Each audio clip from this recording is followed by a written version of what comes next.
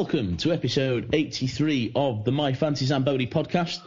We've had a week off. We apologise. We couldn't get ourselves together the day before Christmas Eve to do a podcast.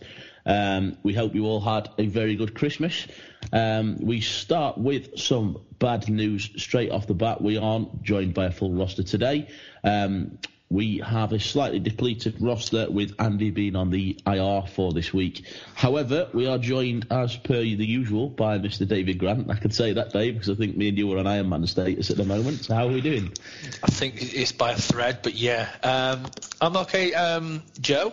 Merry Christmas to you from previous. I know we've seen each other since, but also doing it on the recording. And same to you, Griff. I hope you guys had a good one.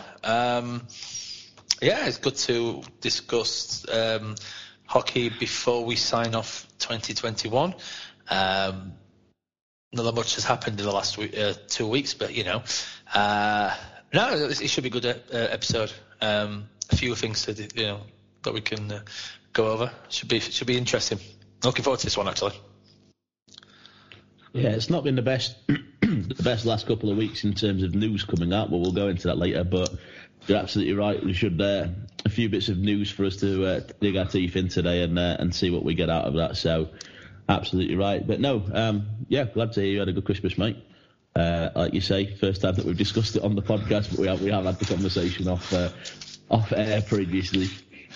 Yeah, Gref. We're also joined by the toothless wonder, Mr. Gareth Dutton, the man who doesn't have Iron Man status because I think were you on our last podcast before New Year? How was you? Before New Year? This is the one before New Year, mate. Honestly... I was, okay, but we were all... podcast boys, so let's restart. We'll try this again, and we'll go again. But yeah, I was, Joe, because we were all annoyed about the not going Belfast. We were, and I think that annoyance still continues to this day, to be fair. I think we'd still rather have been in Belfast. However... flights have been changed, and I think we're hopeful now that we've got the right date. So we will see. But I'm good. Good, thank you anyway, Joe. How about yourself? Have a good Christmas. Good. Yeah, it was good. Thanks, mate. Yeah. So glad to have this conversation. I didn't say anything else after that. You said it was good. You even asked me. Yeah. I thought I asked you. Sorry, I apologise. Did you have a good Christmas, mate? I did actually. Yeah, it was pretty good. Good food. TV I didn't really watch, so I can't really comment on that. But the rest was good. It was on the laptop that you watched the new series of Letterkenny. Damn straight.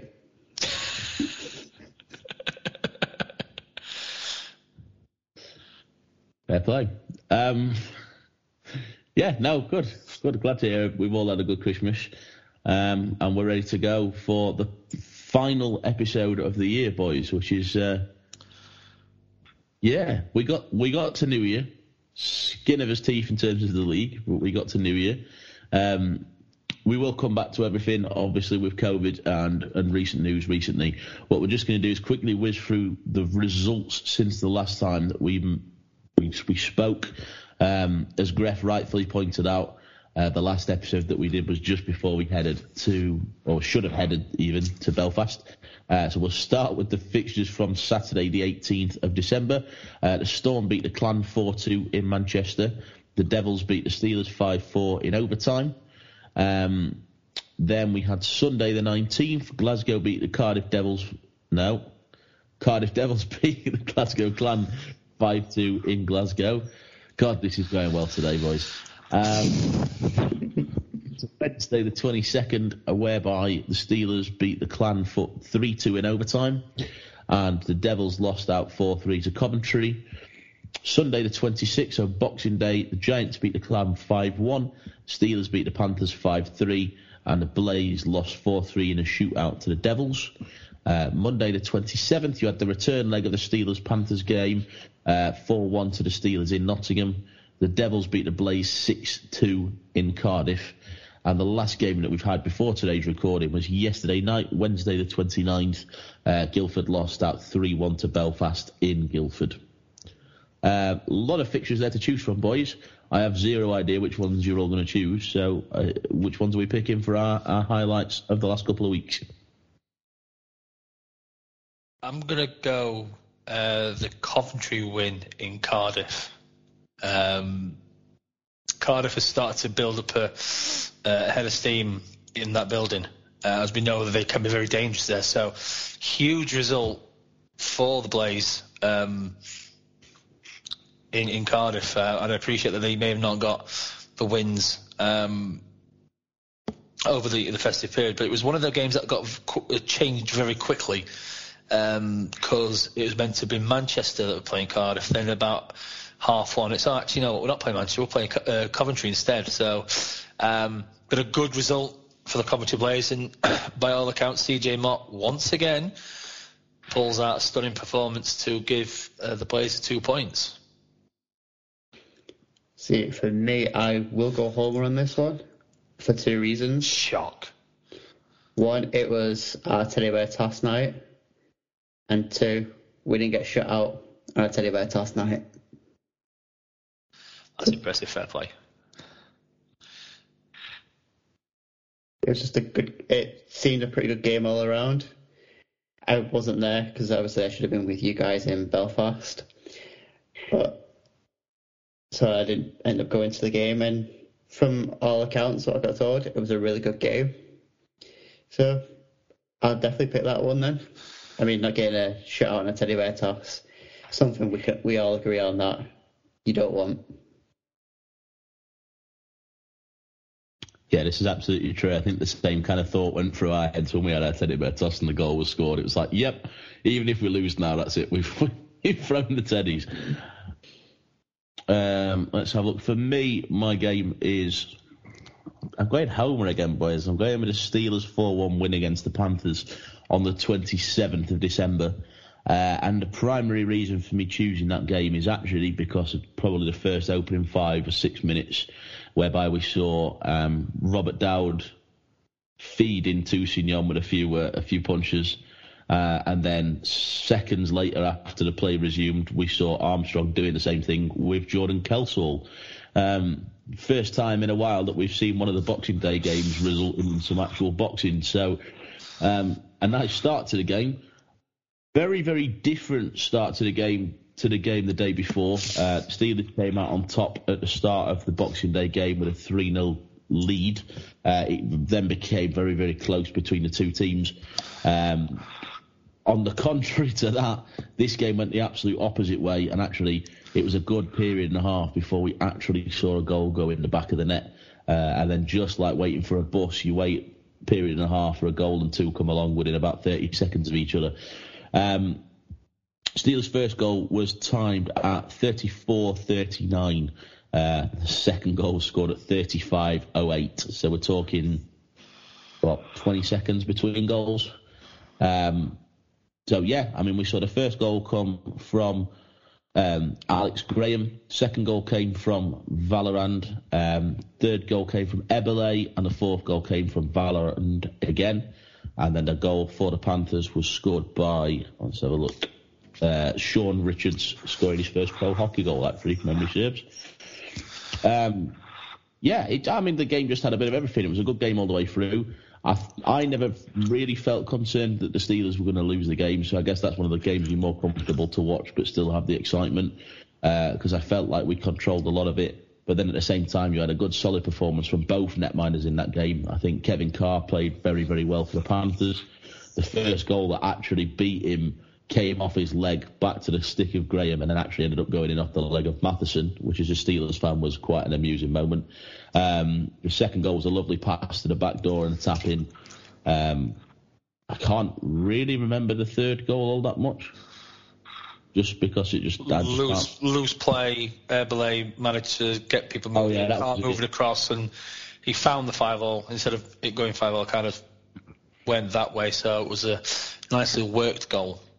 And then the fourth goal was an empty net goal. So, I mean, a great result, a great effort from Carr, a great effort from Stojanovic, an unlucky goal that Stojanovic conceded, in fairness, but always nice if you see a player scoring the first pro hockey goal, I guess. A few things that happened in this game, again, that were slightly different for me, that have contributed to me picking it. The first thing is that we've finally seen another delay of game puck out of the trapezoid penalty called, as Kevin Carr played the puck quite stupidly across the corner. As a goalie that played part of last year, I believe, in the AHL, I would have kind of expected slightly more than that, and there was certainly no argument from him as soon as the penalty was called. But I do love that penalty, and so I'm quite happy to have seen that actually being called for the first time in a while.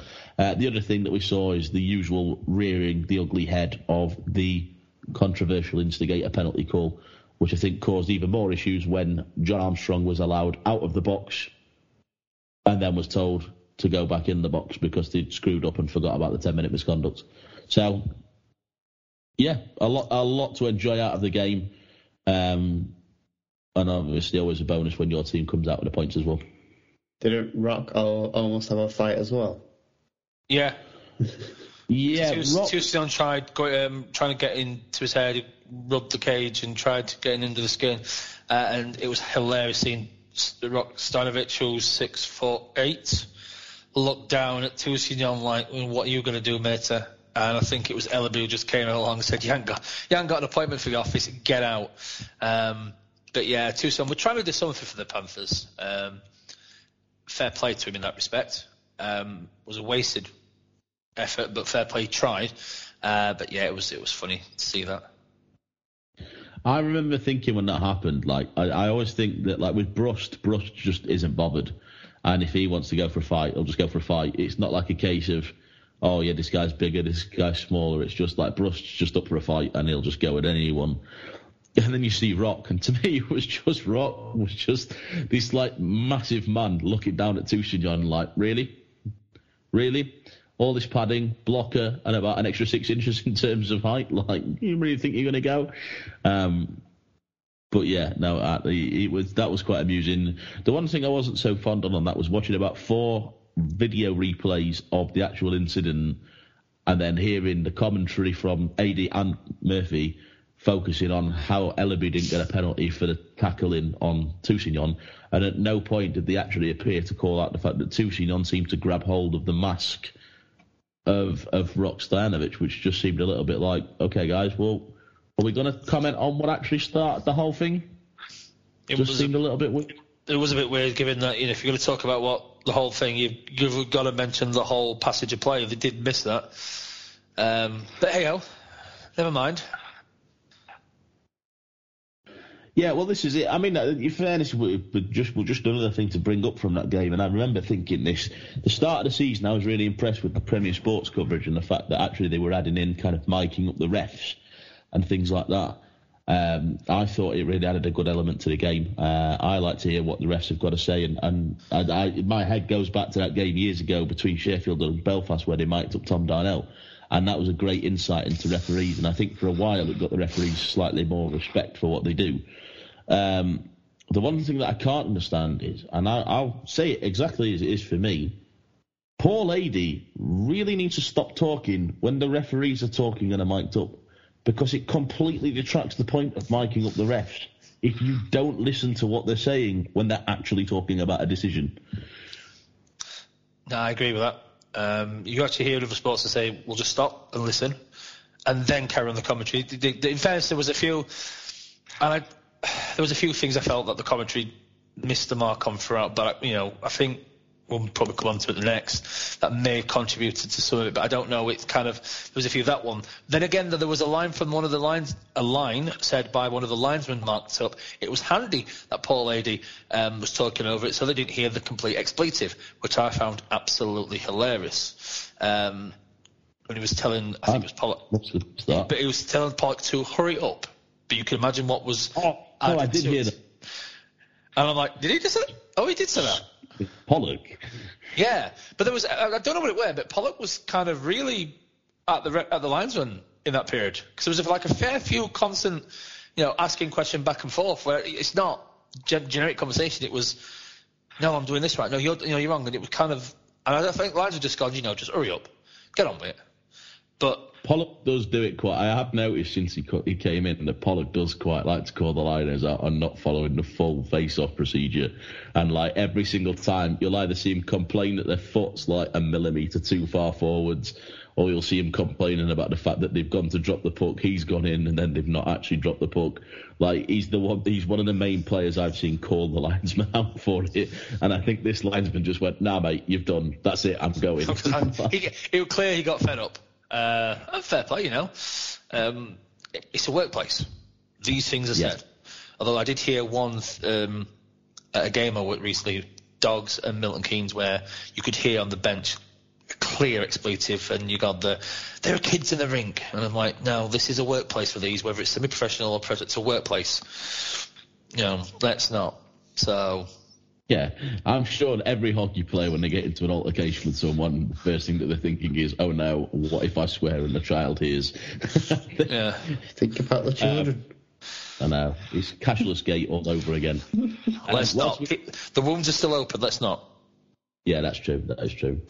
Whilst we're talking about, I was going to say whilst we're talking about cashless gate, then that wasn't what I was going to say. Oh, whilst we're talking about random rogue comments made whilst on the mic'd up commentary, it has to be said, the other comment, which I believe was Tom Perring turning around and going, I've got to admit, I'm too old and fat for this now. Yeah, I did hear that. I did howl. I was just like, oh, that's brilliant. That is superb. And it gives them a bit of chance to be characters, because, you know, we see refs as these people in zebra shirts, not the Panthers jerseys, making decisions, and that's it. You don't get the chance to know the personality. And he's probably one of those that has a bit of a personality, and hearing stuff like that, I think it's great. More for that. No, I completely agree. Well, let's be honest, boys. Right now, I'll ask this question. We haven't discussed this in the slightest before the podcast. Straight away, I'm going to count to three. You're both going to give your answer at the same time. Who is our favourite NHL referee? 1, 2, 3. Macaulay. It's Macaulay. Thank you. Not even remotely like. Why do we like Macaulay? That wasn't remotely like fun. We didn't plan that before. I knew exactly what you were both were going to say was because Macaulay hilarious. Then again, one of the lines in the since cancelled World Champs is, who asked Santa Claus for minus 40 degrees weather? I thought was before one of the puck drops, which I thought was just brilliant. They did say the last World Juniors. It was like stay positive, test negative, and just stuff, random lines like that. And just like, yeah, love it. That just adds to them. And it's, yeah, all for it. I fully agree. You go to the flip side of that when I think there was a linesman in the NHL that was having an F-bomb match with one of the guys in the box. That's another one that's funny to watch. They've had that with Jeff Skinner as well. Say again? They've had that with Jeff Skinner as well. During a Sabres game, when he was on the bench. He used a few F-bombs. Brilliant. And then skated away. That's always good. Like we say, give a bit of personality to the referees. Maybe not to the extent that they admit that they called a penalty just because they wanted to call a penalty on someone, but give a bit of personality to the referees. Lines and boundaries. Lines and boundaries. Exactly. Is that like a new version of Snakes and Ladders? I'm going to work with that. I'll get back to you next year, mate. Oh, is that actually England's failed Ashes plan? Lines and boundaries. They couldn't even do the lines right, never mind the boundaries. Let's not go on about the cricket, please. No, we'll not. Moving on, we'll go on to the next thing that we've got written on the agenda. We've got us three highlights done. The next thing I've got is not a happy one, gents, and unfortunately, I mean, we were talking about the quick turnaround in terms of how everything kind of played out with Gary Moran, the GM for the Panthers, and how everything happened so quickly. And actually, what we've not even had a chance to do is discuss the initial release of the fact that the Panthers confirmed just shy of a couple of weeks ago. About 3 weeks ago, yeah. That Gary had been diagnosed with cancer, and it was early days, but he had every intention of coming out ahead of the game. Just to give the background to Gary being in the Panthers, just so that we can fully cover that. I mean, he was involved in the Panthers for over 40 years as a reporter, commentator, writer, broadcaster, and most recently as GM as well, obviously. And during his time as the GM, the Panthers more than doubled their average attendance. And in the time that he's been there, they've won, or at the time of GM, they've won 1 league championship, 5 playoffs, 8 Challenge Cups, 1 IHF Continental Cup, and obviously most recently the Elite Series as well. So a huge part of the Panthers organisation for the last however long. And unfortunately, as I say, we didn't actually have a chance to say that. And I'm sure, well, of course, our comments of that at the time would have been that all our thoughts were with Gary and we hope that he can pull through. Unfortunately, in the meantime, there has also been the announcement that he's sadly since passed away. I believe it was the day after Boxing Day, or the day after 27th. There was obviously some kind of memorial comments made for the game against the Steelers on the 27th. But obviously, our thoughts go to his friends and family and to the Panthers organisation. And I mean, as particularly Dave, you and I as Steelers fans, you may not have been the most liked guy in the Steelers organisation, at least. But I don't think anybody's going to disagree that the things that he did for the Panthers, he's created his mark on that club, and he will always have his mark on that club. I mean, doubling the average attendance to a team that now regularly sell out. Yeah, to us as Sheffield fans, I suppose the best way, he was the pantomime villain. Yeah. If in the politest way of saying that. But he did everything, and every fibre of him, he fought for his club. And he had his faults, but very similar to Sims in respect of everything he does is for Sheffield. Moran was Nottingham. Any which way you turn, he was all Nottingham. He did everything to improve the Panthers organisation. And it's sad because it's, as long as I've been going to ice hockey, never mind sort of being a Steelers fan, Moran was part of the fixture and fittings. He was always, you hear of names around different clubs and everything, and Moran's name was always there. So it was sad. Because it's, I had one dealing with him many years ago when I was helping out a friend who put on a charity game at the NIC. Weren't a long sort of half an hour outing, just very quick dealing, but very polite, very courteous. And you hear the stories that have come out since of, if one of the comments I read is, if you saw his name, it weren't going to be a 5-minute call, but you're going to have a good conversation about hockey. And that was said by many, many people. And it was sad. I won't lie, it was sad. That's like, as I say, Sims and Moran were definitely always against each other, and there's been photos. I've got to repeat one of Sims' tweet, which I laughed and liked, and I think kind of I said in a nice way, where Gary was never going to go out on a quiet Tuesday out of season. A sold-out Christmas fixture against the Steelers in his own barn wouldn't have expected anything less. And in a kind of in a humorous moment, in a very sad time, I thought that was pretty, it summed up their relationship, but it kind of made sense of what Moran did for the Nottingham. If you, as a player, if you go out, you retire on the biggest stage. And I kind of had that vibe with that, so. But definitely, like you said, Joe, thoughts and prayers with his wife and his kids. And, we all know cancer's bloody horrible. Other words can and should be used to describe that disease. But, I felt that the memorial, with the notice they had, was well done. And I suspect that Sheffield may do something to mark it on our first game back, as and when that may be, once we get out of protocol. Because I think, the Sheffield-Nottingham rivalry, everyone says it's Sims, but an equal percentage was Moran. So it's going to be interesting to see how that kind of changing of the guard happens and where the rivalry goes now. You've got the new person that will step into the role, with big shoes to fill. But how they take Nottingham's part of the rivalry moving forward will be interesting to see. And I'm pretty certain they'll do the memory of Moran justice. I can't see him doing anything less. Yeah, you're spot on there. It's been there since 97, 98 season. That's over. Well, it's older than a lot of people that go to the games now. Over 25 years plus.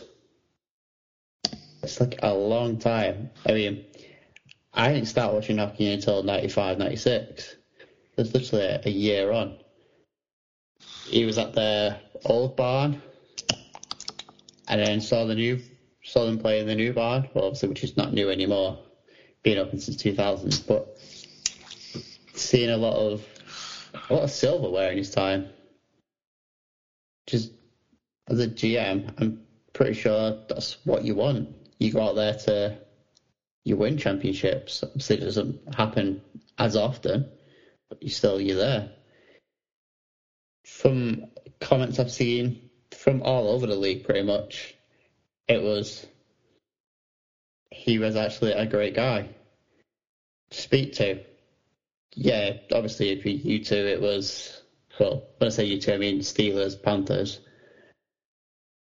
Wasn't really going to be the greatest thing, because, I mean, when I saw Neil Russell's post, Simsy put, funny, I never got that call.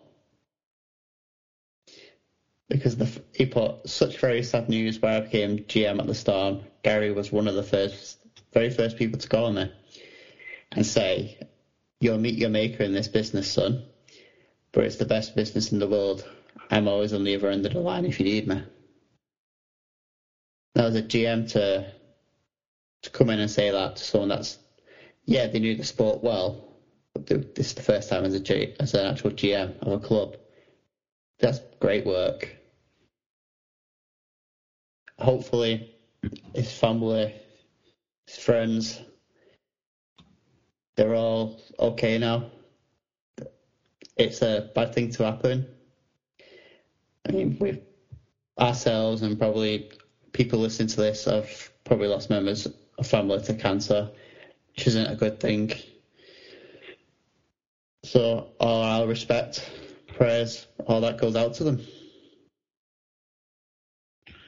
Yeah, it's a tough one, boys. Again, we don't like to talk about the sad things. We don't like to talk about the negative things. We like to generally think of ourselves as being quite an upbeat podcast. And every so often, as we've said many a time, certain things come up that we just can't ignore and that we have to say something about. And this couldn't epitomise more something that we had to speak about because of the influence that he's had on the Panthers team. And yeah, it is a tough one. And like you say, Dave, the relationship between Moran and Simsy, I'm sure they could have made a sitcom out of that relationship between Moran and Simsy, and I would wager good money that would have decent ratings, because it was quite amusing to watch at times. But the thing that interests me now is, because they've done the memorial thing, which they had to do something, they had to speak something, and I think the first kind of thought when it happened was, that seems quite minor to say what he's done. And obviously when you realise the timescales that they've actually had to do something, because obviously it was the morning of the game, and you kind of think, right, okay, really nice to have done something. They had to acknowledge it. They had to do something that game. They absolutely had to. I'm now interested to see what they're going to do, because they have to do something else. They have to do something else to commemorate everything that he's done for the club. And actually, it wouldn't even surprise me if, as a league, they did something towards the end of the season because of how influential a person in the league he's been. Even if that's having something like a GM added to all of the playoff shirts or something like that, obviously just because that's the shirt that is blanket designed, at the end of the season, just something to commemorate. Because in fairness, what we don't realise is when someone does something like that for a team within the league, it does a hell of a lot for the league as well. The Panthers, for a large proportion of time before the Steelers started to up their attendance and overtook, the Panthers were in the top I think they were the first Elite League team to go in the top kind of 20 in attendances in Europe or something like that. Or they were certainly the top 30, but definitely the first. It was definitely British team. Yeah. They brought in all the silverware, and I have no doubt that the attendances going up helped them to raise their budgets, raise their kind of scope for getting new players.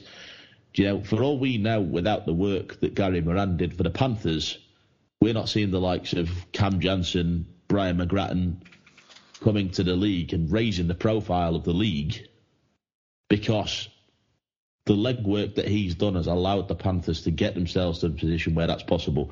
And I know that that's a long shot, and I know that that's kind of like a big tenuous link between the two. But actually, a guy that's double average attendance since he's been there as GM, if their attendances hadn't doubled, they wouldn't have the budget to be bringing in the players that they brought in. And that would have a knock-on effect on the league, I guarantee you. I think I'd go a little bit further. Maybe it's worth bringing in an additional award for the end of season. An award that's done in the NHL, it's the General Manager of the Year. And maybe something to name after, or have the award named after Gary Moran. For his Adams Award, but do the Gary Moran. Yeah. Yeah. I think it's Jack Adams, yeah. But, similar process, because, like you said, you've gone through the silverware that he brought in. He broke the curse of 56 for the Panthers as GM. He's the first one to bring in silverware in Europe, or GM of the team that first to bring in silverware, the first British team there. And everything that, he's involved in. But you say about the sitcom between Sims and Moran. I don't know if you remember the Rockstar Christmas video. And the Sims part of it, where it was about change name, flip straight to Moran. And I just sparked, I don't know why I remember, it was just the little funny things that they both did. And I know Sims in the programme notes that cover up to, or should have covered up to, Sunday's game, he had, they were never best friends, they weren't BFFs, but they certainly had a lot of respect and admiration for what they did for their clubs. And his notes were telling and was right. And yeah, it'll be different. And it'll be weird not seeing them and think, there's photos of Moran over the years of where I don't know where he's like arguing with the fans, or looking glum at the plex. And I'm using them too, but there's many photos of him looking happy watching his Panthers team. And yeah, he's going to be missed in the UK hockey circles.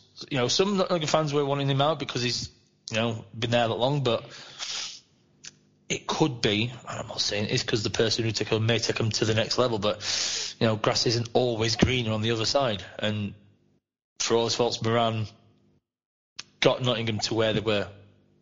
So it will be very weird not seeing him in around conversations of UK hockey.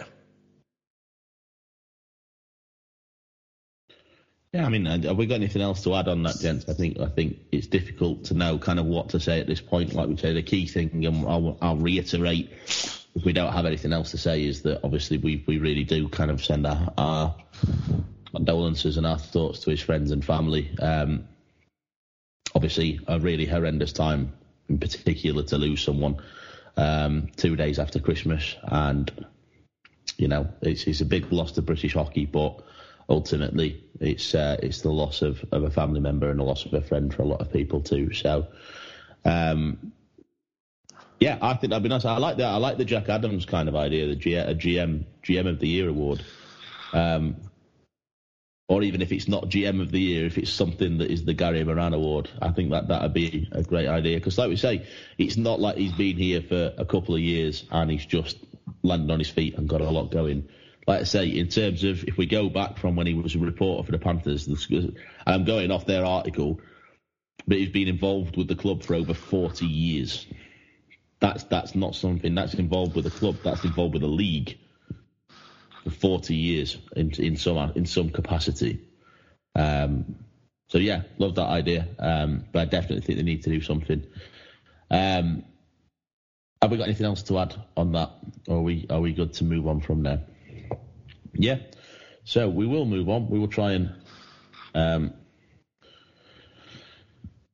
don't know. We will move back to what's been going on. I guess, in theory, I was going to say we'll try and up the tempo and up the kind of the tone. Moving on from that, however, what I've got written down next for the next thing on the agenda is also not a positive one, but for very, very different reasons. We all started this year celebrating the fact that hockey was back. We ended last season hating the fact that we couldn't end the season properly. We all sat at home watching the Elite Series, praying that it wouldn't be too long before we saw hockey back in person. And safe to say, over the last 2-3 weeks, it's not been a positive one in terms of COVID. I believe so. First, we saw Nottingham go into COVID protocol. Then we saw Dundee go into COVID protocol. Please correct me if I'm wrong while I'm going through. I can't remember who was next. Was it not Belfast? Yes, it was Belfast went into COVID protocol. Then Guildford then went into COVID protocol. I think they first had one player on COVID protocol, and then they had a full team. Glasgow then confirmed that they were not having Matt Haywood go to the game with Sheffield because he'd been in breach of COVID protocol, which, if we want to come back to, we can. I think there's been quite a lot of Twitter outrage about that, so we can always come back to that. Glasgow subsequently later on ended up in COVID protocol. A long story short, I'm not going to go through the whole timeline. A long story short is that I believe Cardiff are now the only team that hasn't actually been in COVID protocol. Now, we spoke about COVID on the last podcast that we did a couple of weeks ago, and we were all saying that we kind of would, well, I think the general message, I don't know if we necessarily know if we were all agreed, but I think the general message was we don't necessarily think this is a time to panic. We don't necessarily think this is a time to start going, okay, well, that's the league done. But it was a time for action to be done. And unfortunately, since that time, we've obviously ended up with a lot more teams in COVID protocol. And I don't know, boys. I don't know if it's just because it's now the Steelers that have been affected. Then up to this weekend, or up to Christmas, it wasn't. Just feels a little bit more bleak now. I mean, I guess, particularly when you look at the number of players that the Steelers have got in COVID protocol, I guess my kind of logic on that one, in fairness, on the flip side, is that actually we've got, I think, 12 players currently in COVID protocol. So if they've all got COVID, then in theory they should have some kind of natural immunity for the next couple of months. So actually, as a team, we should be okay to see out the rest of the season. But yeah, I'll throw it over to you guys. We can go into more specifics about each kind of thing, but the basic principle about this is COVID and it rearing its ugly head yet again. I think it's one of those where we spoke about it was the kick up the backside, the first set. I think now it's a continuation of a kick up the backside, but don't just dismiss it. This is, it's here. We still got, we're still living through a pandemic. And any league, and there's, different things happening in different leagues in Europe, major leagues, and I'll come back onto that shortly, all have to be very flexible. Now, what's irritated me is fans straight on social media, rest in peace Elite League, because we've had teams going into protocol.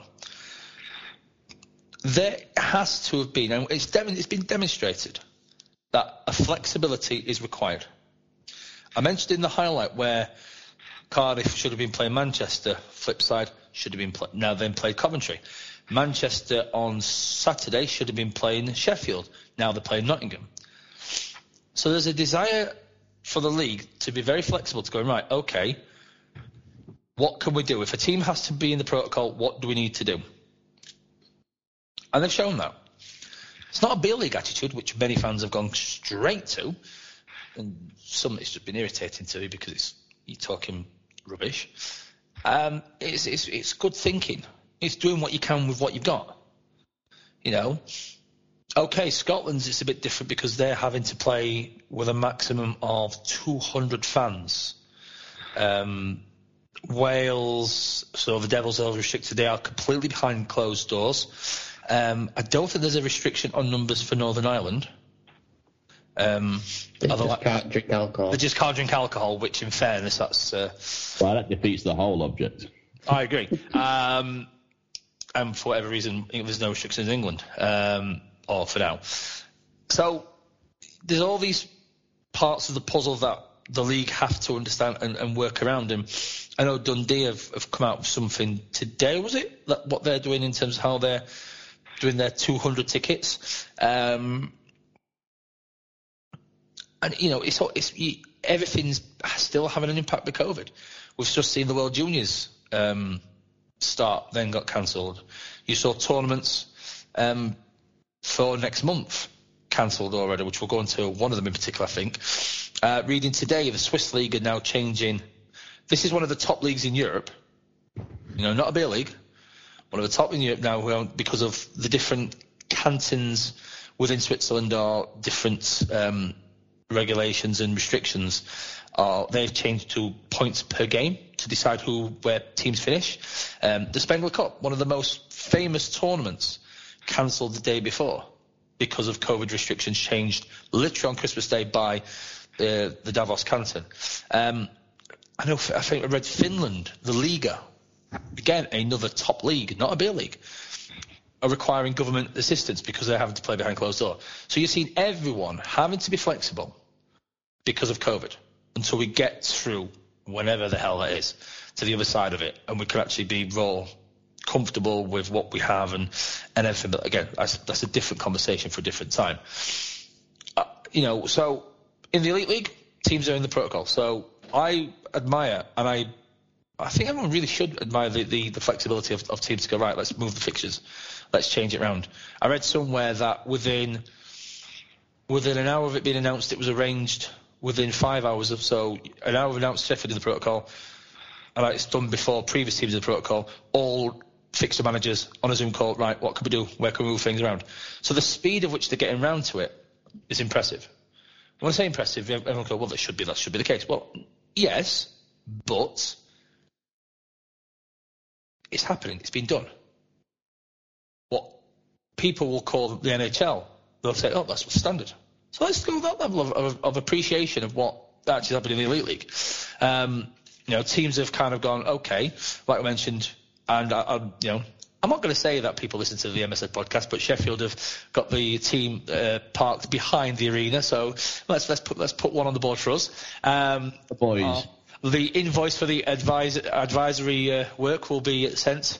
So the leagues are changing. The leagues are realising that we'd like to go back to how we're not there yet.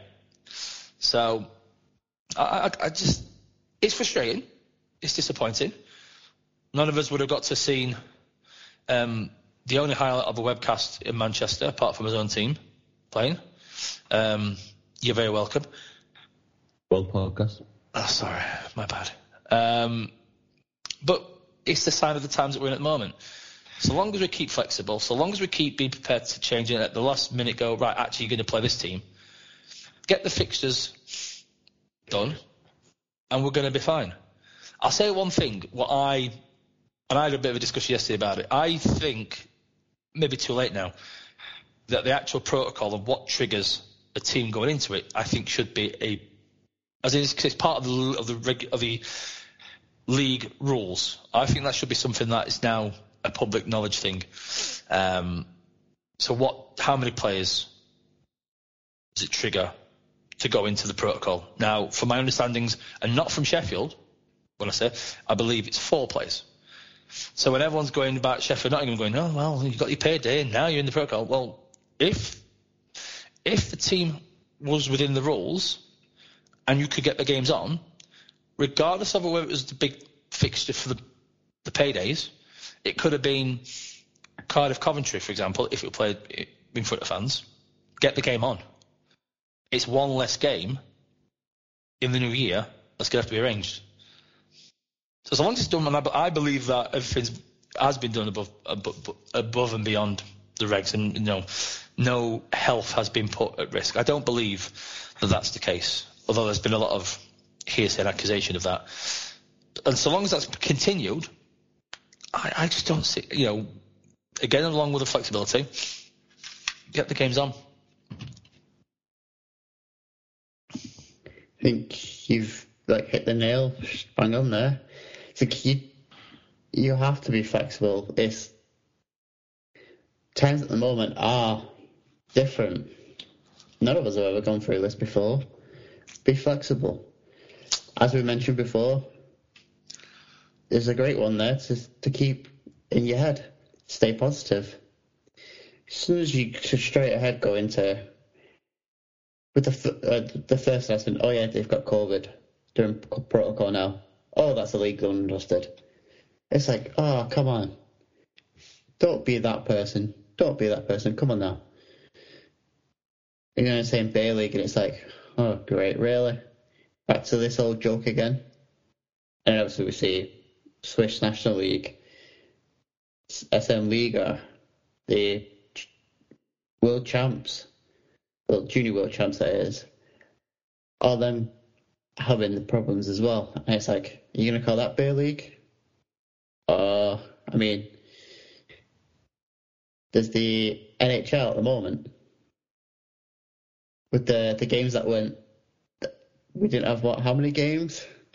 There's at least a fair few days where it was supposed to... And it pushed back and back and back, didn't it? It's like 22nd of December through to about the 28th, there were no games. I was expecting it to be like... Yesterday? Yeah, we had our first game yesterday against New Jersey. It's like, you're going to call that Bay League? Did you win? Oh, no. No, we lost. 4-3. Yeah. We're saving ourselves for tonight's game. Don't think so. It's... People are just being ridiculous. Which is unheard of, I know. But it's just silly. I applaud the actual league for how flexible they're being, and straight away, all right, let's get a call. What can we do? Where can we move? Can we move this, and this, and this? Yeah, right, perfect. So I think Nottingham should have had a day off on New Year's Day, because they weren't supposed to play until the day after. And then they've gone, right, we'll postpone that one, move it. Got that one, done and dusted. It's not going to cost them too much, because Nottingham's an hour and 50 minutes away on the motorway. Perfect. Okay, let's see what other teams can we move. Oh yeah, so Coventry, you've got a game. Dundee are coming up from Guildford, or Cardiff. And it's like, great. Actually, no, they're playing Belfast tomorrow. So they're coming across in Belfast. It's like, yeah, they can just go to East Midlands, go across there, done and dusted. Unless if they're having to... It's great work by the actual league themselves to go, yeah, we'll move all yous. And Joe, I believe Coventry as well haven't been in COVID protocol yet. Oh, okay. And they're the only two teams. I thought they had. Looking on the news, they're the only Cardiff and Coventry that haven't. Unless they just got lucky that teams they were playing were ones that were cancelled. Yeah, that's where it seems. Right. So maybe that should be the Challenge Cup. You haven't got COVID, there you go. The COVID Cup final, where you just play the two teams that haven't had any and see who wins. Yeah, it's one of those, isn't it? I think you've hit the nail on the head perfectly as well. There, you've said about the fact that as soon as you get that negative news, everybody jumps straight on with is this the point where the league's over and done with? And you think, no, we've spoken about this before. We've spoken about the fact that we need to start living with it. And do you know what? I think we've actually made good ground in that. And I think if we're going to talk about anybody making good ground in that, the first teams that have to step up and hold their hands up as the pioneers for that, I guess we've got Cardiff, Sheffield, in making the decision to play that fixture when Sheffield should have been in Belfast and Cardiff should have been playing Fife, maybe? Dundee, Manchester? Someone. Whoever it was. They might have had a day off. I believe they were the first teams to rearrange games to get a game played, and that's the key thing that we've got to focus on here. You can call it beer league, you can criticise the league as much as you want. Teams being willing to move games, and we'll come back to potentially missing out on a day off. Just generically, teams being willing to go, oh, we should have played these. These haven't got COVID. They should have also been playing a team that's now in COVID protocol. Let's get that game done. So later on in the year, we're not all trying to scramble in fixtures. It's great forward thinking, and I think that's a great foundation for the league to start tackling COVID moving forward. We've said before it's not going to go away. It's not. It's not going to go away. We know that. We don't expect it to just wake up one day and hear Boris Johnson making an announcement that COVID's decided to just disappear. We know it's not going away. And we said before that actually what we've done is we've taken for granted the fact that we've got the league back this year, for me. And I could say that from a Sheffield perspective, just from what I've seen. But you see the fans outside entrance B waiting for the players to come in. You see the 50-50 shirt off your back raffles. You hear about the people that go down into the players' lounge and the sponsors' lounge, or we have a sponsors' night, or whatever else. And I'm not slating the Steelers, because I believe most teams have been the exact same. But actually, when you take a step back, you think, do you know what? This isn't normal. And we're still finding his feet in what's going on. And maybe we need to start restricting.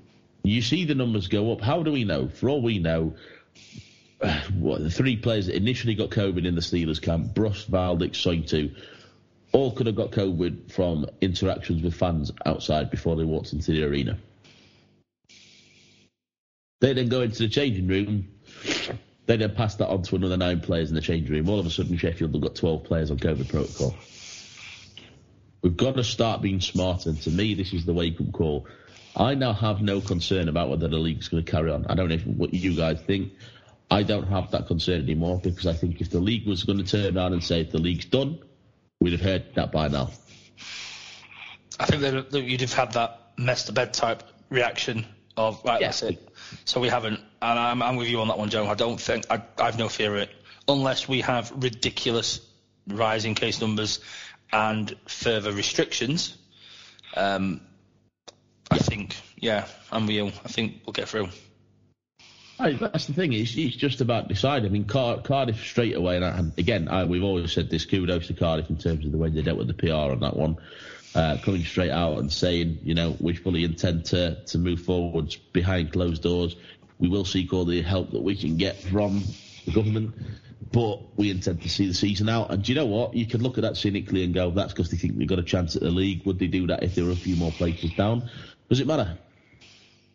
Doesn't matter. They've told the fans exactly what the situation is. They've confirmed they'll still be going forwards. And that's the key thing. And I think we've talked about this COVID protocol as a whole. Dave, you were saying about the fact we think it needs to be made more public. We need to actually know what this COVID protocol is. And I can't see any reason why the league haven't already come out and said 4 players on COVID protocol means the team entered protocol and can't play games. I think it just helps the fans. It just gives that understanding. I just can't see any reason why we haven't done that yet. That's what I just can't understand. I can't work out. There's no fathomable reason to not say it.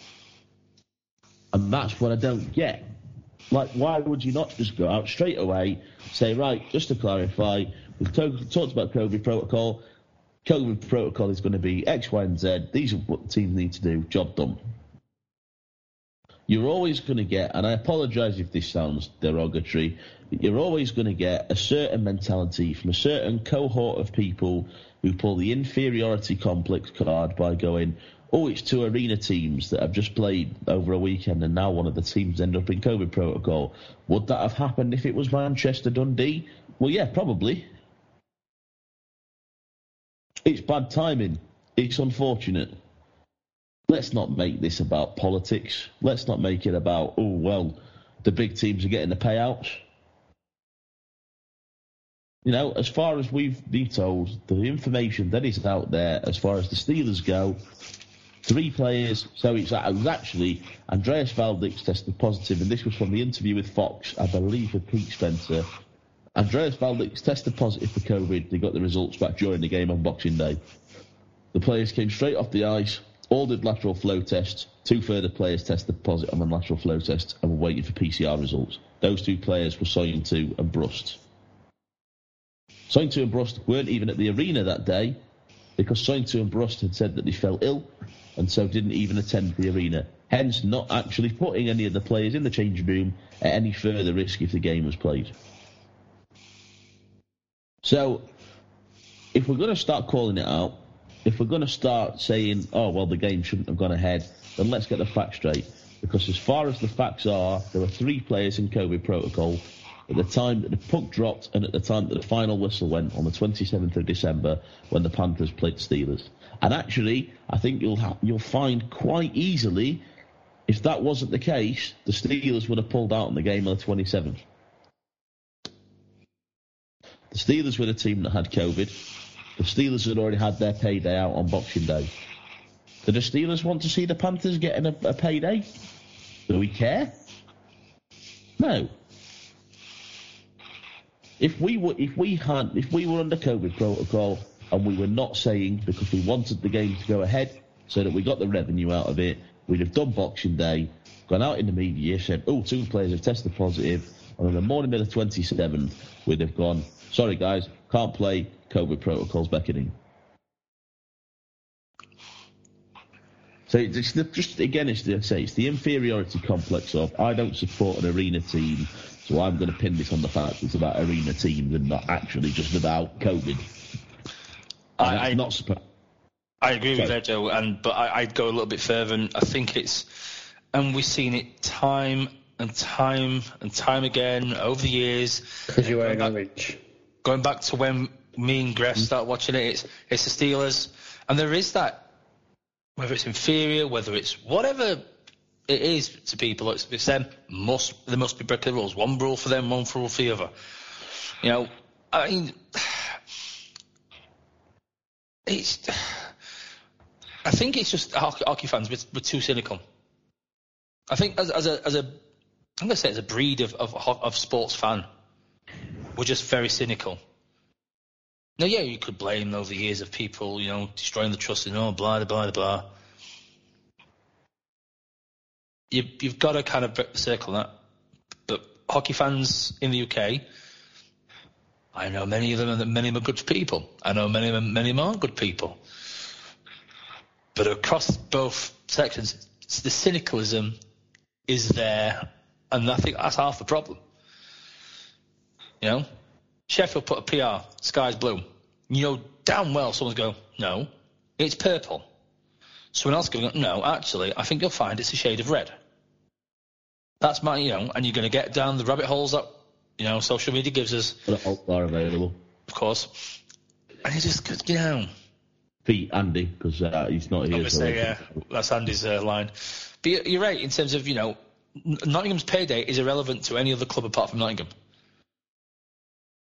And, bluntly about it. Yeah, we want them to do as well as us, and we want Manchester to do well, and hopefully they get their payday with their Winter Classic on Saturday. It is of an interest to teams to do well, but in the grand scheme of things, down the line, not to do, don't care.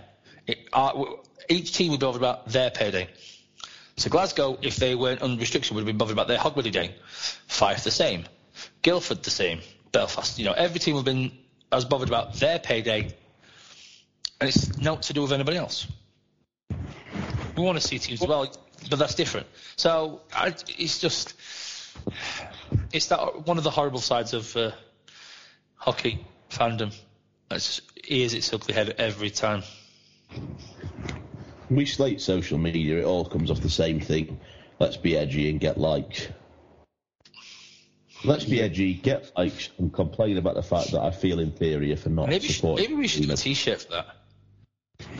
Maybe we should do a T-shirt with that phrase. What? For a laugh at if we do the playoff weekend. About being edgy for the likes. That's exactly the problem for me. And it's like we say, everybody's complaining, it wasn't taken serious enough. Well, no, I disagree, and I know it sounds contrary to what I've said. I'm not saying that it wasn't taken serious enough. I think it was just a case that we just got a bit too comfortable, and we just started to think, oh, this is all right, boys. You know, we've got hockey back, let's go back to normal.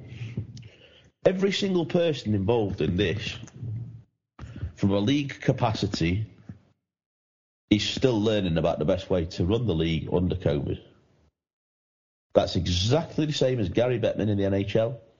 That's exactly the same as the KHL, the SHL, the DEL, the Liga, any top league that you can list.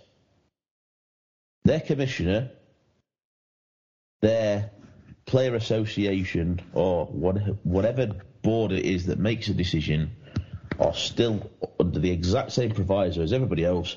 This is new.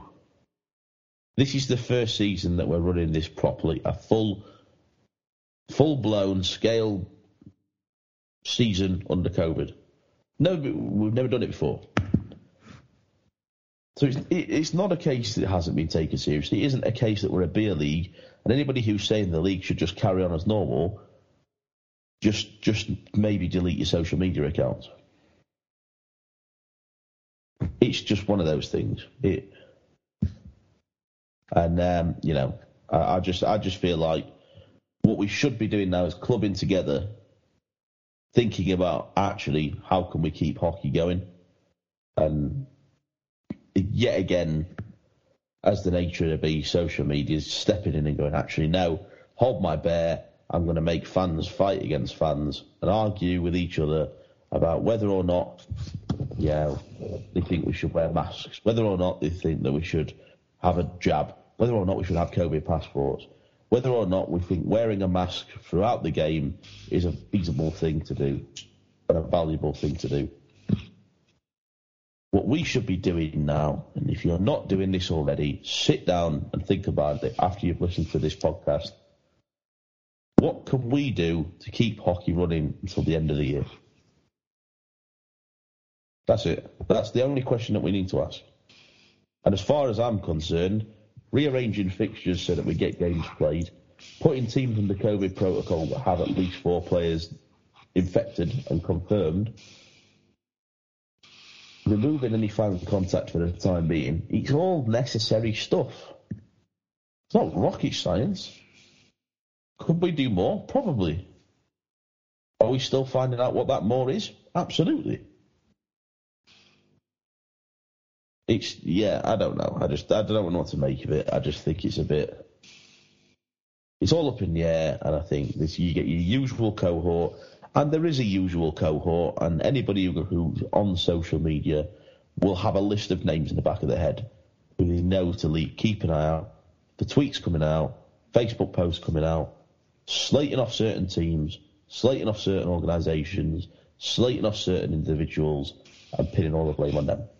And that's exactly what's gone on now. What we should be doing is going, 8 out of 10 teams have been on COVID protocol. What can we do to protect that and get to the end of this season? I'm surprised Paul Thompson hasn't been blamed for it so far. He's still stuck in his revolving door for some fans. Right, okay.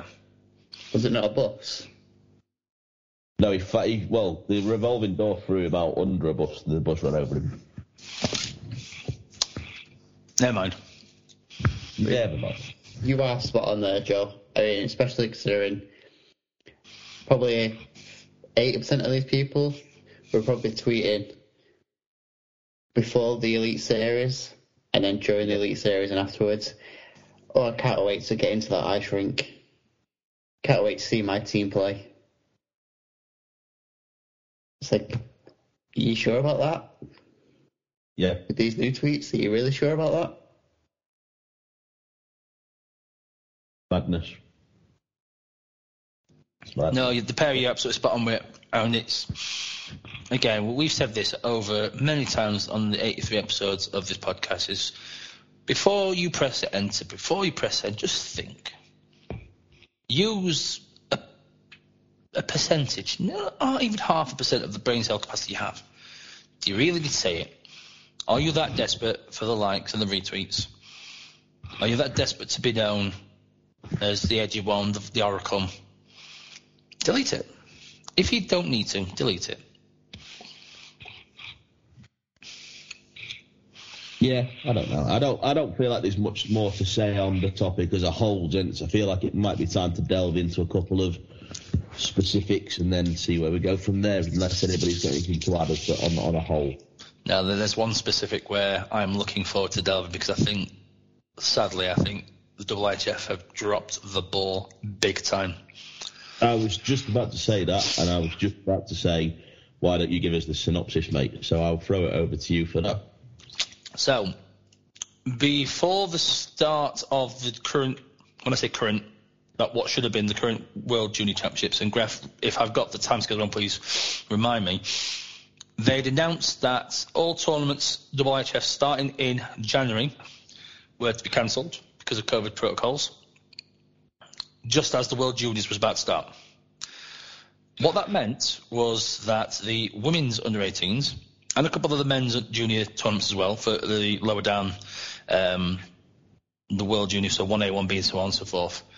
But the women's had yet again been cancelled. Yep. So a perception was given that the boys can play. Fine, no problem. Crack on, guys. Women play? No, you're not allowed. Now, for me, as a fan of the game of hockey, and we love using the phrase, we grow the game. Now, some different sports use that, and it's a complete load of rubbish, but that's, again, another conversation for another day. But if we're going to grow the game, give the women the platform they deserve. If it means moving the tournaments somewhere else, so, for example, I think the women's was meant to be in Sweden, Jönköping and Mjölby, I think, my guesswork. I'll take that one. And obviously, if there is a cost factor to have the tournament to allow the protocols, the relevant protocols, to be adhered to, fine, not a problem. But we have associations that are able to do this. So let's, if we need to move tournaments around, let's do it. I know USA Hockey have said we can host it. And I think it's Buffalo have a couple of rinks very close by where they could actually do it. It's very similar to Latvia with the World Champs this May. I know Hockey Canada have said the very same thing. And they're two organisations that can go, we can cover the cost. We can bring the revenue in through sponsorship and whatnot that will cover this cost. Because, if anybody doesn't know, for IIHF tournaments, club or country, the cost that's occurred as soon as a team has landed in your country, on your soil, you cover. The teams that come in don't. So they cover the cost of flying in and out, but as soon as you land in that country, that host country covers the cost. So yeah, Sweden may not have been able to cover it at a good loss, for want of a better phrase, on the books for under-18 women's. So give them a chance another year when we haven't got these restrictions. Give it to a country that can do it and cover the costs, and give these girls the platform they deserve. It's not just they deserve this. And for 2 years, you've had girls for different countries give everything to make the roster, and for decision makers go, you're not allowed to play. Blame COVID. Let's be flexible. Let's be smart. I think, the word for 21-22 is flexibility. And if we need to move stuff, let's move stuff. Whether it's at club level or international, work together to give players at each level, whether it's the very top level, the juniors or seniors, down 1A or onwards, whether it's male or female, give these guys and girls the opportunity and the right to represent their country, that they've worked damn hard to get the call.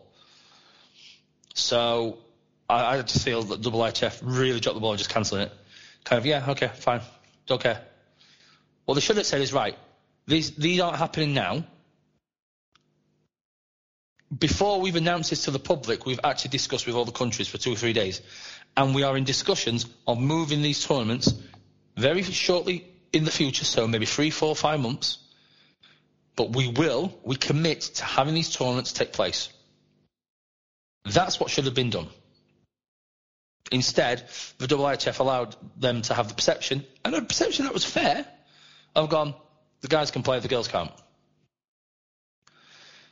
And then it goes back on when they do the great work where they have the Women's Day, the International Women's Day, where it has around the world, what kind of makes that null and void. So, IHF must do better.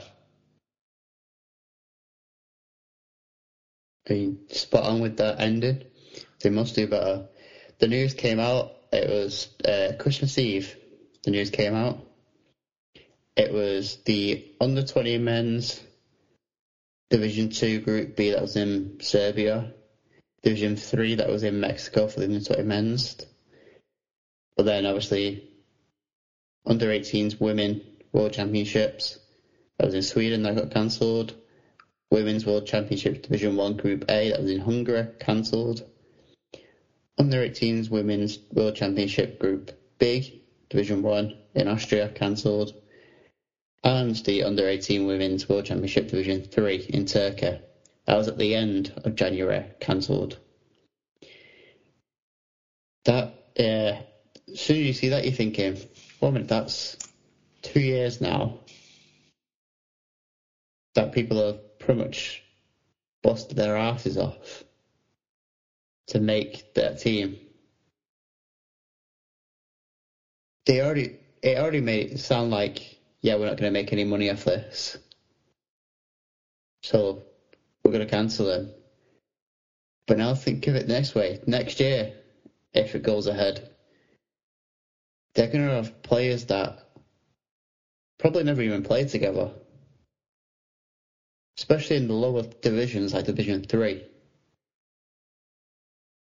They'll either not play together, hardly played, because their country doesn't have as many rinks, for an example, or it's just not going to look right for a spectator sport. For a young girl watching the game, it's free on YouTube, so they're watching it because their brother's watching it, or their dad's watching it, or their uncle, whatever. They're not going to go, you know what, I can actually see myself playing that. Can we get some hockey kit? It's not going to work. They're just going to go, oh, that. Yeah, okay. I'm going outside. Or I'm going to play on a PlayStation or Xbox. Other consoles are available before you see it, Joe. But it's it just doesn't sit well. And then the statement that came out after Canada, USA, I said, yeah, we can actually host this for you. Even Finland came out and mentioned it. And then the statement comes out, it's not a gender issue. It's like, really? That's your first line? Yeah, 1, 2, 3, 4. Fifth sentence, or fifth word in the paragraph. It's not a gender issue. It's see, now you've said that, you're really not putting the thought to people's minds of, okay, it's not a gender issue. It's really? Come on now. It's not really going to grow the game. You're not going to have your next Hayley Wickenheiser, Team Canada, one of the greatest for them. Hillary Knight for Team USA, one of the greats. Finnish goalie. Her name's gone out of my head, but she's one of the greats as well. And it's like, come on. You don't get these type of players that are well known in their country and making idols for girls to be playing in the sport. Imagine if FIFA, for example, did that for the women's game. It's like there'd be another uproar. It's ridiculous. We're all about equal rights and all that, and it's like, come on, let them play.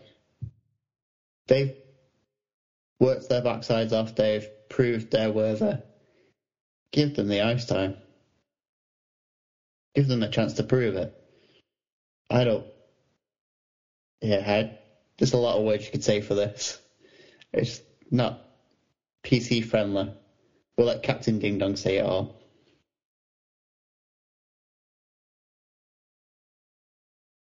You're on mute, Joe. I have no idea how I ended up on mute there. Yeah, I don't know. We you hit the nail on the head there. It's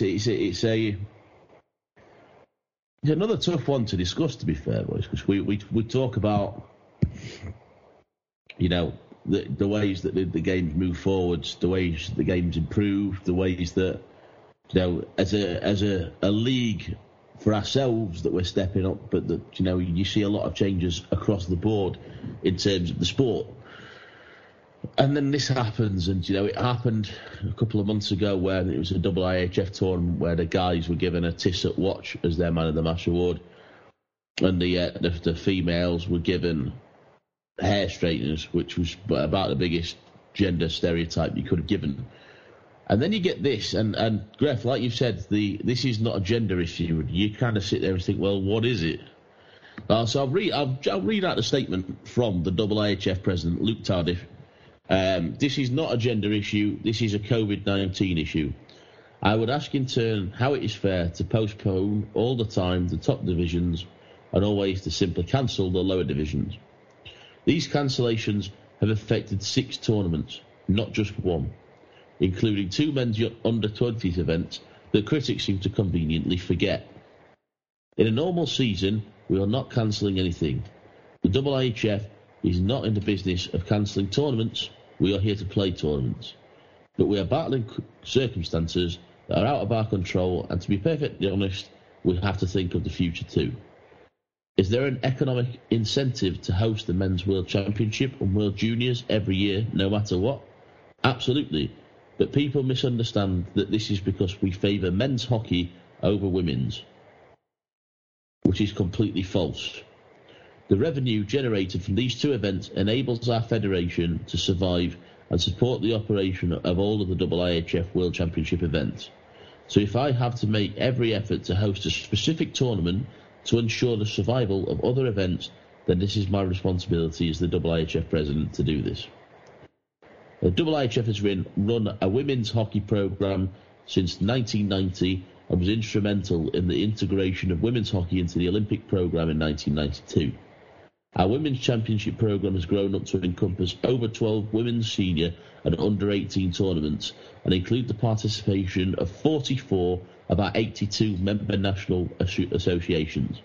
Our commitment to women's hockey is long-standing, legitimate and substantial. I and the new IIHF Council believe in women's hockey. We are committed to investing in women's hockey now and in the future. We empathise with the players and fans of the game, and we look forward to returning to a full championship programme. What a load of rubbish. What a load of fabricated crap to try and cover up the fact that they've decided to keep a men's tournament going and stop a women's tournament from going. Now, he's absolutely right. This is a COVID-19 issue. But I didn't realise that COVID-19 was particularly more prominent in women than men.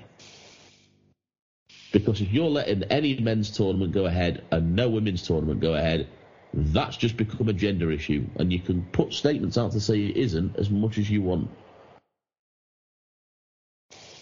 And it's just frustrating. And again, we talk about the way that the sport's progressing.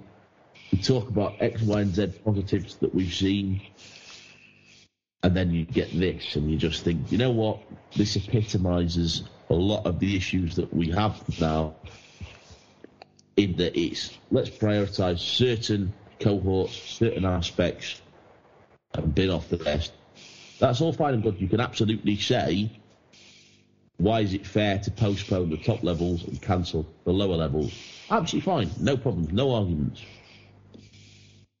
That doesn't mean it's not a gender issue. And actually, it's far from the same thing to say it's unfair to cancel lower leagues but keep higher leagues in the same breath that you're talking about cancelling women's leagues but not men's leagues. Those two are a hell of a lot more significant. I just think, again, like you guys said, double IHF needs to do better. The first time we said that. And yeah, I mean, I'm happy to draw a line into this one, gents, if you are. I think we could go down a rabbit hole on this. The ultimate end result for us is, I don't think any of us agree with the decision.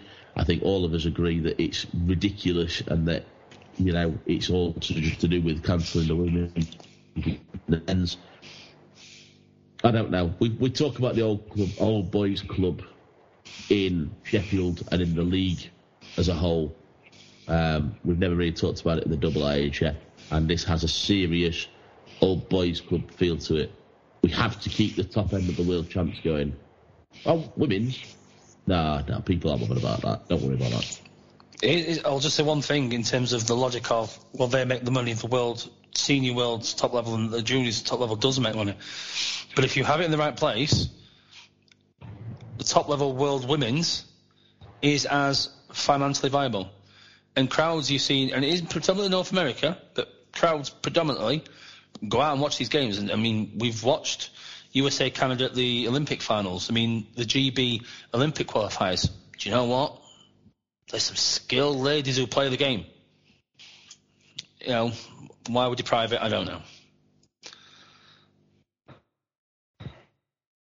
Anything else said on that, Greg? No, I haven't. The other COVID changes, I mean, the main two for me are the Olympics will not be allowing NHL players, and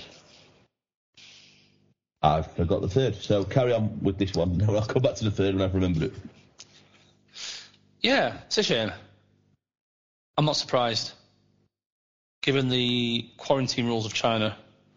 I did see Brad Marchand's comments about it, and I felt ill because I saw a comment from Brad Marchand and I agreed with it.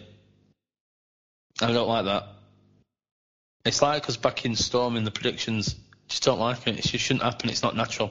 But yeah, I can see from the league's perspective that they're like, no, we don't want to lose on our players in case they pick up COVID. Flip side, should the players have the opportunity, and if they go and they sadly pick up COVID, you would lose pay and give them the choice. We've said it a few times on this pod. It's one of the top levels to play the game. So it just feels like could there have been a way around it to allow them to go on their own risk? I don't know. It's a shame, but it's one thing I expected to see. I think that's the problem, isn't it? It's the expectation. It's not like you look at it and go, oh my God, I can't believe he's done this. You look at it and go, there it is. It just makes it all that more disappointing. You kind of knew something like that was going to happen. Yeah. I don't agree with it like it. I think that what should have happened is that the NHLPA should have said to the players, this is the situation. If you get COVID whilst you're out there, you'll not be paid, and it's your own fault, and it's your own issue. Because for me, there are a number of players on those teams. Firstly, older players for whom this might be the last chance for them to actually go to the Olympics. Your alternative is younger players who this might have just been their first chance to break onto a squad. And to me, both of those cohorts of players should have been given the opportunity and the chance to make the decision for themselves.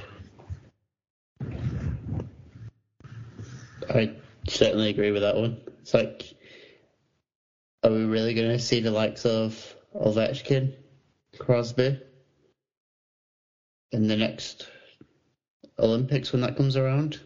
The Winter Olympics? Probably not. Always probably broken a record that's been there for a good while and then retired. Crosby is probably you're going to want to hope he's won you another Stanley Cup.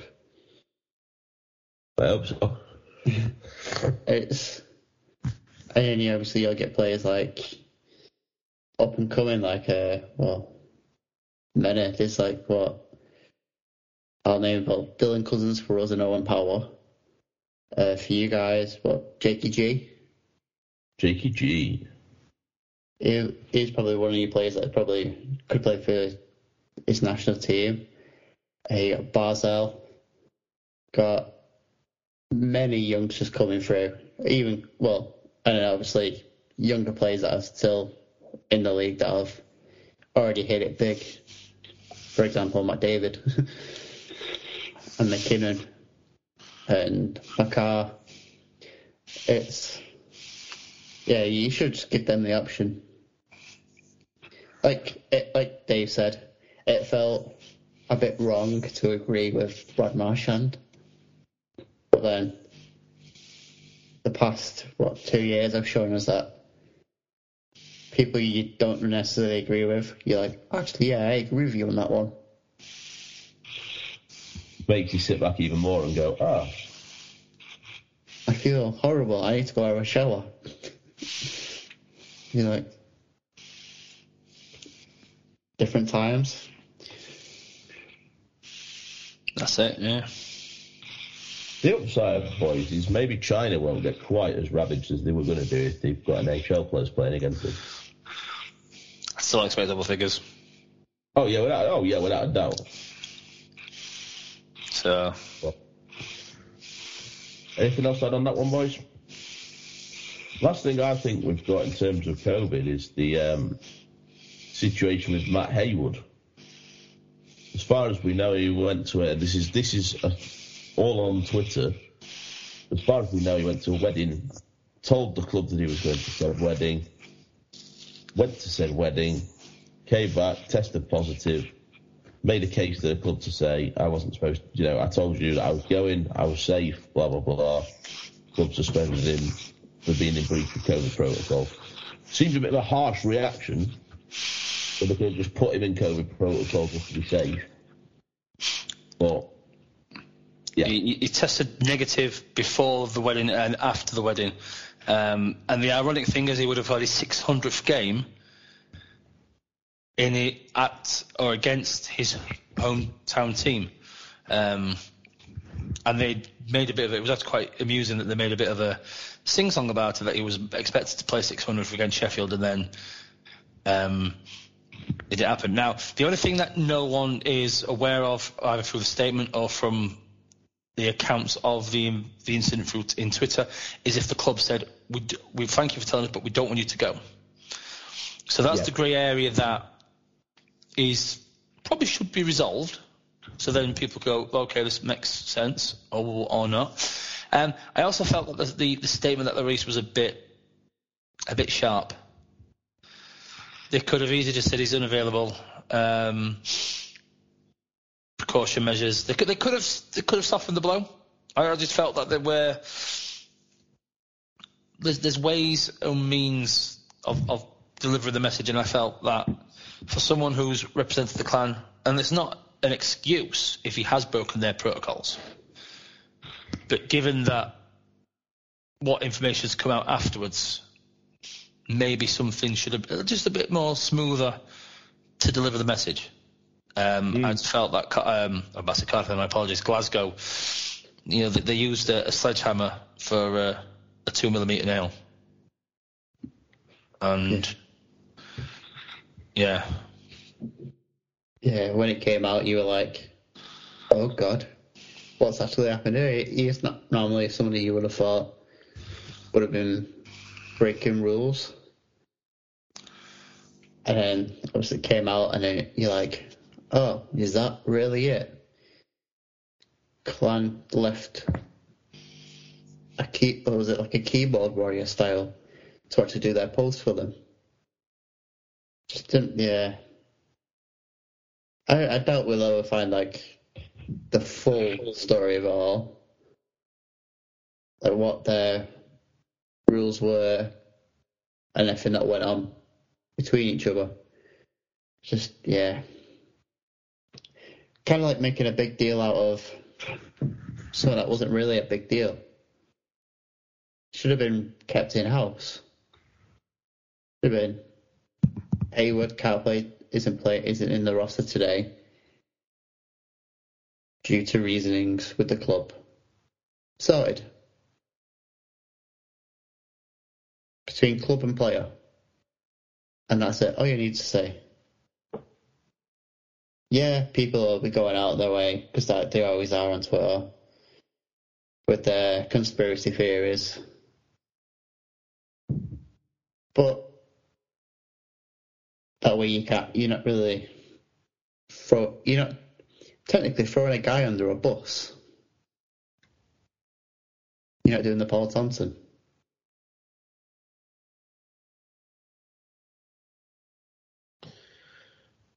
I just don't understand this one, like you say. They could have easily gone out and said, he's just not playing. Leave it at that. They don't need to say he's breached COVID protocol. They don't need to give any details. They just needed to say the Clan regretfully have to confirm that Matt Hayward will not be travelling to Sheffield, and further information will be released as and when needed. Done. It's not like he's Evander Kane. Yeah. This is the thing, and it's just mind-boggling, and Dave, like you said, he's due to play his 600th game or whatever, and he's been at Brayhead and Glasgow since they started as a team. He's got his testimonial lined up shortly, I believe, if not already. And you just think all of that, to then go, he went to a wedding that he told us about, so let's throw him under the bus. I don't really have anything more to say than just that. Have we got anything else to add on Hayward? Sound. Have we got anything else to add on COVID? Sound. So we're going to now actually raise the tone a little bit more. We're going to go with highlights of the 21-22 season so far. Of 21. Sorry, I went into end of season mode then, not end of year. Highlights of 2021.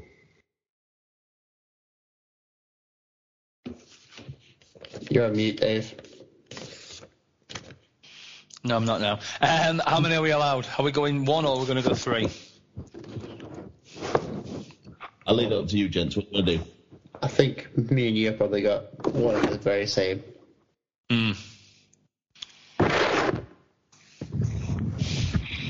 Let's go three. I'll go three. Here we go. 1-1-1, 1-1-1, Yeah. 1-1-1. Dave, kick us off, mate. So I think I know one of Gress because we've built shit. I'll mention the other one. A GB player being the top or joint top goal scorer at the World Championships for the first time probably ever, or for if it happened a long time ago in Liam Kirk. That was great to see. It was especially a South Yorkshire lad. That was one of the highlights for me. Yeah, I do have something written about Kirky Down. Wasn't that though? It was actually the first English-born trained player getting an NHL contract. Something you don't see in our sport really for an English kid that's gone through our junior system. It's brilliant. I'm going to go with slightly different. Firstly, nothing to do with Liam Kirk. It's to do with European tournament, and on a similar line in terms of Brit development. Great to see Alex Graham getting more ice time for the Steelers, particularly across the Conti Cup, and actually scoring and partaking in one of the wins for the Steelers.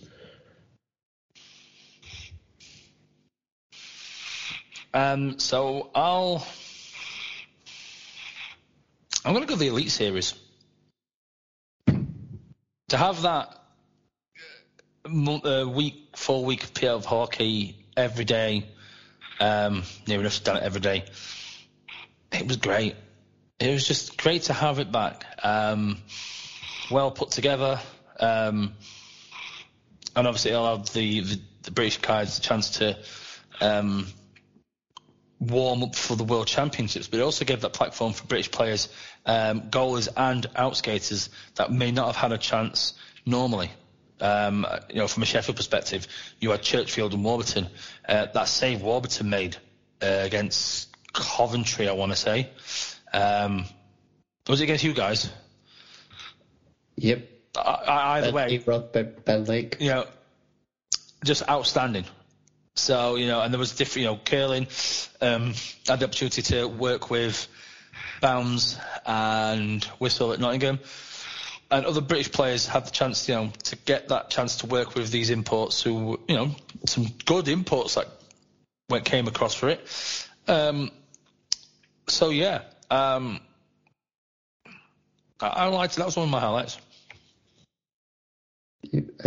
One that we probably both had down. GB's first win in regulation at top flight hockey against Belarus. That's definitely a highlight for most people, I assume. Seeing that happen, it's like, that's amazing. We've gone from just managing to stay in the top flight, unlucky France, to winning a game, and almost winning 2 games. The OT loss against Denmark. That was one of the highlights. Not surprisingly, I'm going back with a British player again. For me, highlights to see British player like Scott Conway come back into the league and absolutely light up the league so far, scoring many multiple goal games. Just absolutely smashing it, and it's a great sign for the development of British hockey.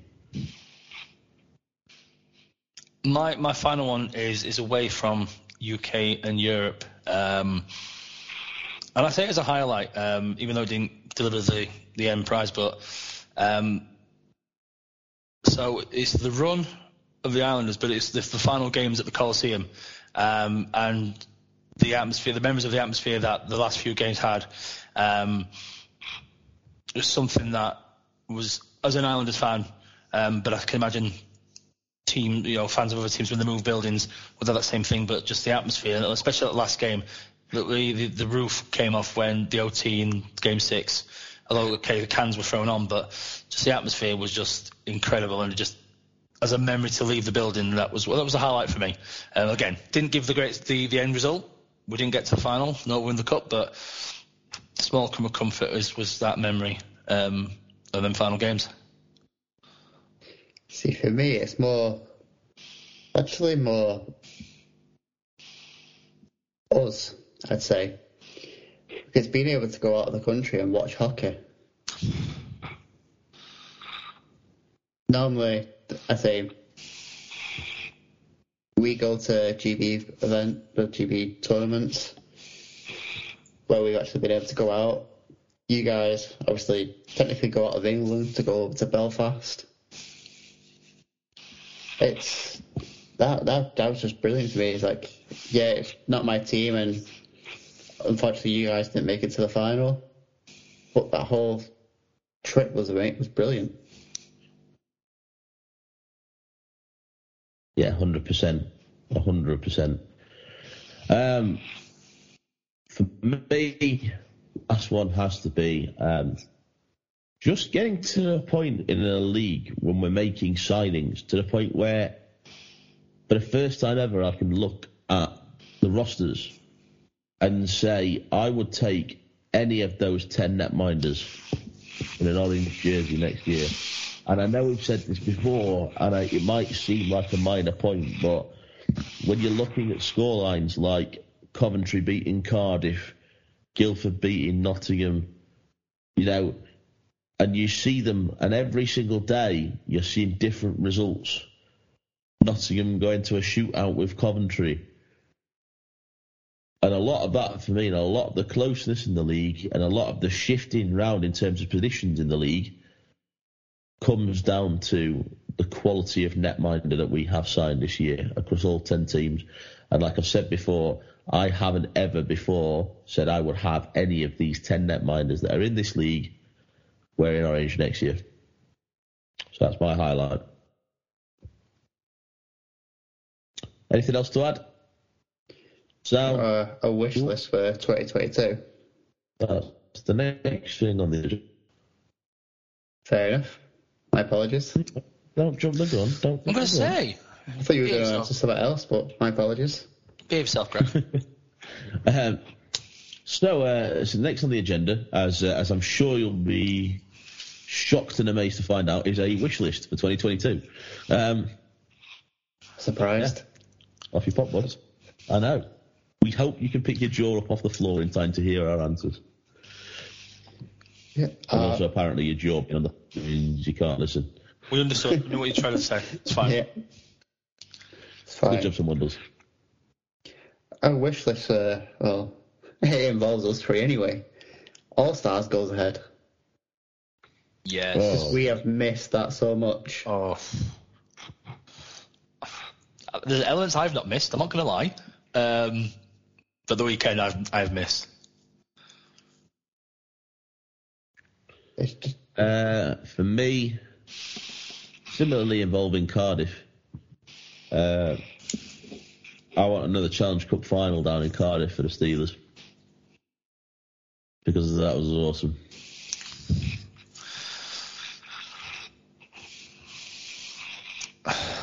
I've got to go with it, but it's said many times, and we'll bang the drum.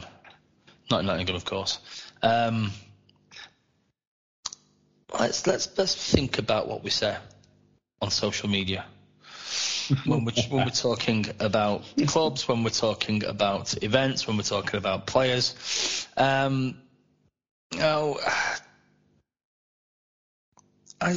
can do better.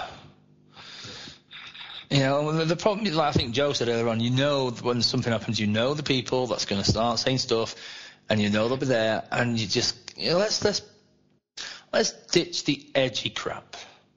Let's put that in the bin. Let's just be better. There's ways of being smart. There's ways of being sarcastic. There's ways of having good humoured banter. We're not seeing it, so can we be better, please? That's my wish for next year. Are we doing another two, or are we leaving it just at one? so I've got one more, which is just basically I can go to Finland. Yeah. The GB. To go to Tampere. And I'll add to that then, I hope we stay up. And head to St. Petersburg the year after. I mean, I feel like the obvious one, boys, that we haven't said is just that we can finish the league. Like, True.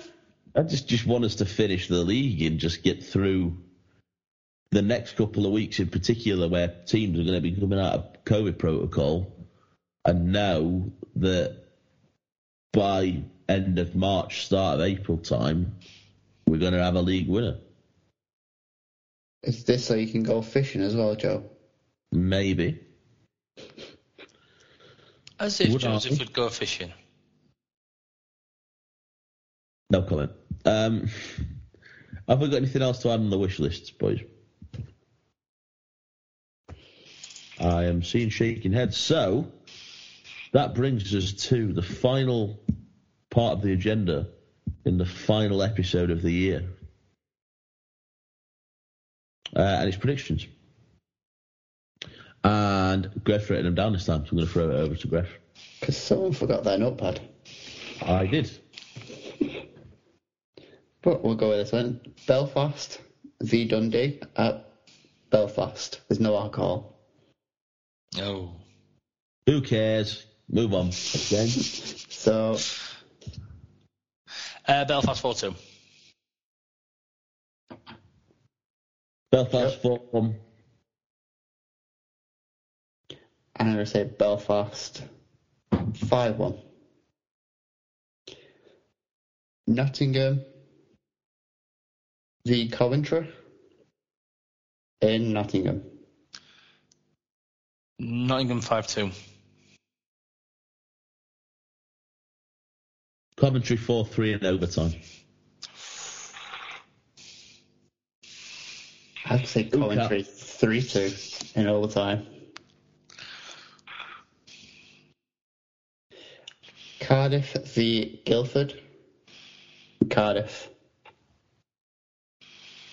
So no fans. Cardiff 6-1.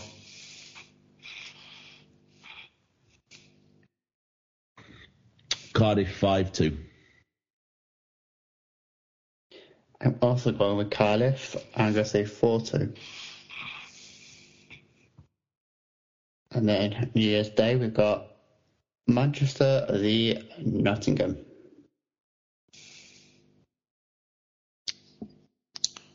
Manchester 2-1. Manchester 4-3 in OT.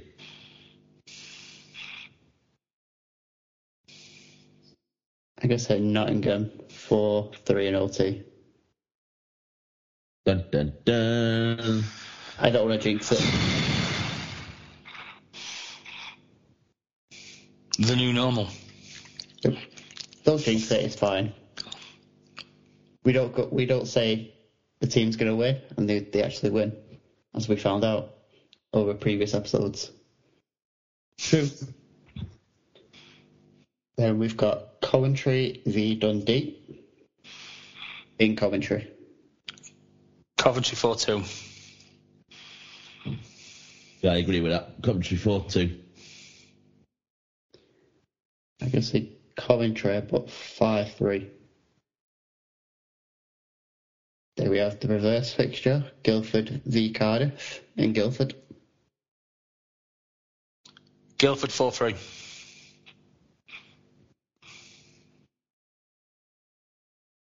So Guildford 4-3 for you then, Joe?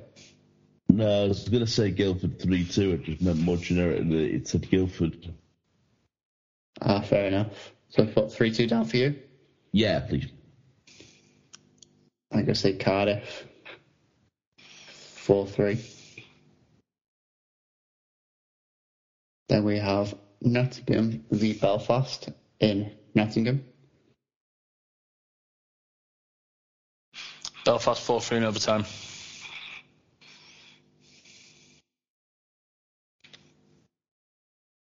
Belfast 5-3. I'm going to say Belfast as well, but 4-2. Then we have, assuming Fife come out of protocols by then, Dundee v Fife. Jesus.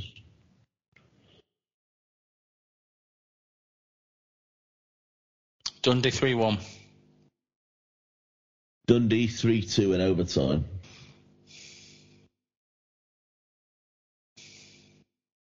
I say Dundee 4-3 in OT. Give you some tired legs. Especially the next game, because it's Dundee v Nottingham. Dundee 4-1. Dundee 5-2. I'm going to say Nottingham 5-3. And the last one is Glasgow v Sheffield. Assuming this game goes ahead, Sheffield 4-3. Sheffield 4-2. I'm going to go with that, Joe, as well. Sheffield 4-2. Was it? That's it. Sound. Since we've got no Stafford, so we've got no Stafford stories or Stafford stats to do. So actually, that's the end of the agenda that we have for the year. I guess the main thing now is to say to anybody listening, we hope you have a very good New Year. Obviously, we'll plug the socials before Dave reminds me. Instagram and Twitter Instagram and Twitter at MSN Podcast. Facebook, My Fantasy Zamboni Podcast. Again, if you want to be part of the group, have a look on our page. You should be able to see it, join, and we'll obviously approve you and get you added in so we can get your questions and input for the podcast. But yeah, other than that, gents, another podcast in the books. And yeah, we hope everybody has a new year. Dave, thank you very much, sir. Thank you very much, Joe. Thank you very much, Graf. Thank you to Andy in the context of for the past year of podcasts. Thank you to anybody who's listened, to all the feedback, both on the internet and in person. It makes doing these calls at daft o'clock, makes it worthwhile. I hope we all go quietly into 2022 and it's a productive year for everybody. But wish everybody all the best. Yeah, absolutely. That's it. And let's hope that there's less COVID in 2022. That's just if it does just fizzle away and disappear, there's always that little hope. Graf, thank you very much, sir. Thank you very much, Joe. Thanks, Dave. To Andy as well for the exact same reasons for the good podcasting. Hope everyone has a good new year. They hopefully don't wake up with too much of a sore head, but there's paracetamol if you've got a hangover. And yeah, thank you very much. Yeah, absolutely. No, we hope everybody listening had a fantastic Christmas and has a fantastic New Year. We'll be back in the New Year, hopefully to talk about some British hockey, provided that it doesn't stop because every team ends up in permanent COVID protocol. So yeah, fingers crossed for less COVID. Fingers crossed that we get the end of the season. Fingers crossed that GB can stay up and go forward to St. Petersburg, because Russia sounds a little different, but a little good. I've just realised another highlight that we've not mentioned, and I can't think of a better way to end the final episode of 2021. Highlight of the year. Getting a pint bought for podcasting. Oh, from the goat. Of course. How can we not talk about an appreciation of the goat? I know. We apologise. Oh, literally, I was just about to say that, Simon. We apologise that we didn't mention the pint that you bought in our highlights, but believe you me, it was very much a highlight. But no, on a serious note, we hope everybody has a safe New Year. We hope everybody can avoid COVID, because obviously it's going around a hell of a lot at the moment. So if you are listening, stay safe. Have a great New Year. And we'll be back in 2022 for more episodes of My Fantasy Zamboni. Thanks a lot.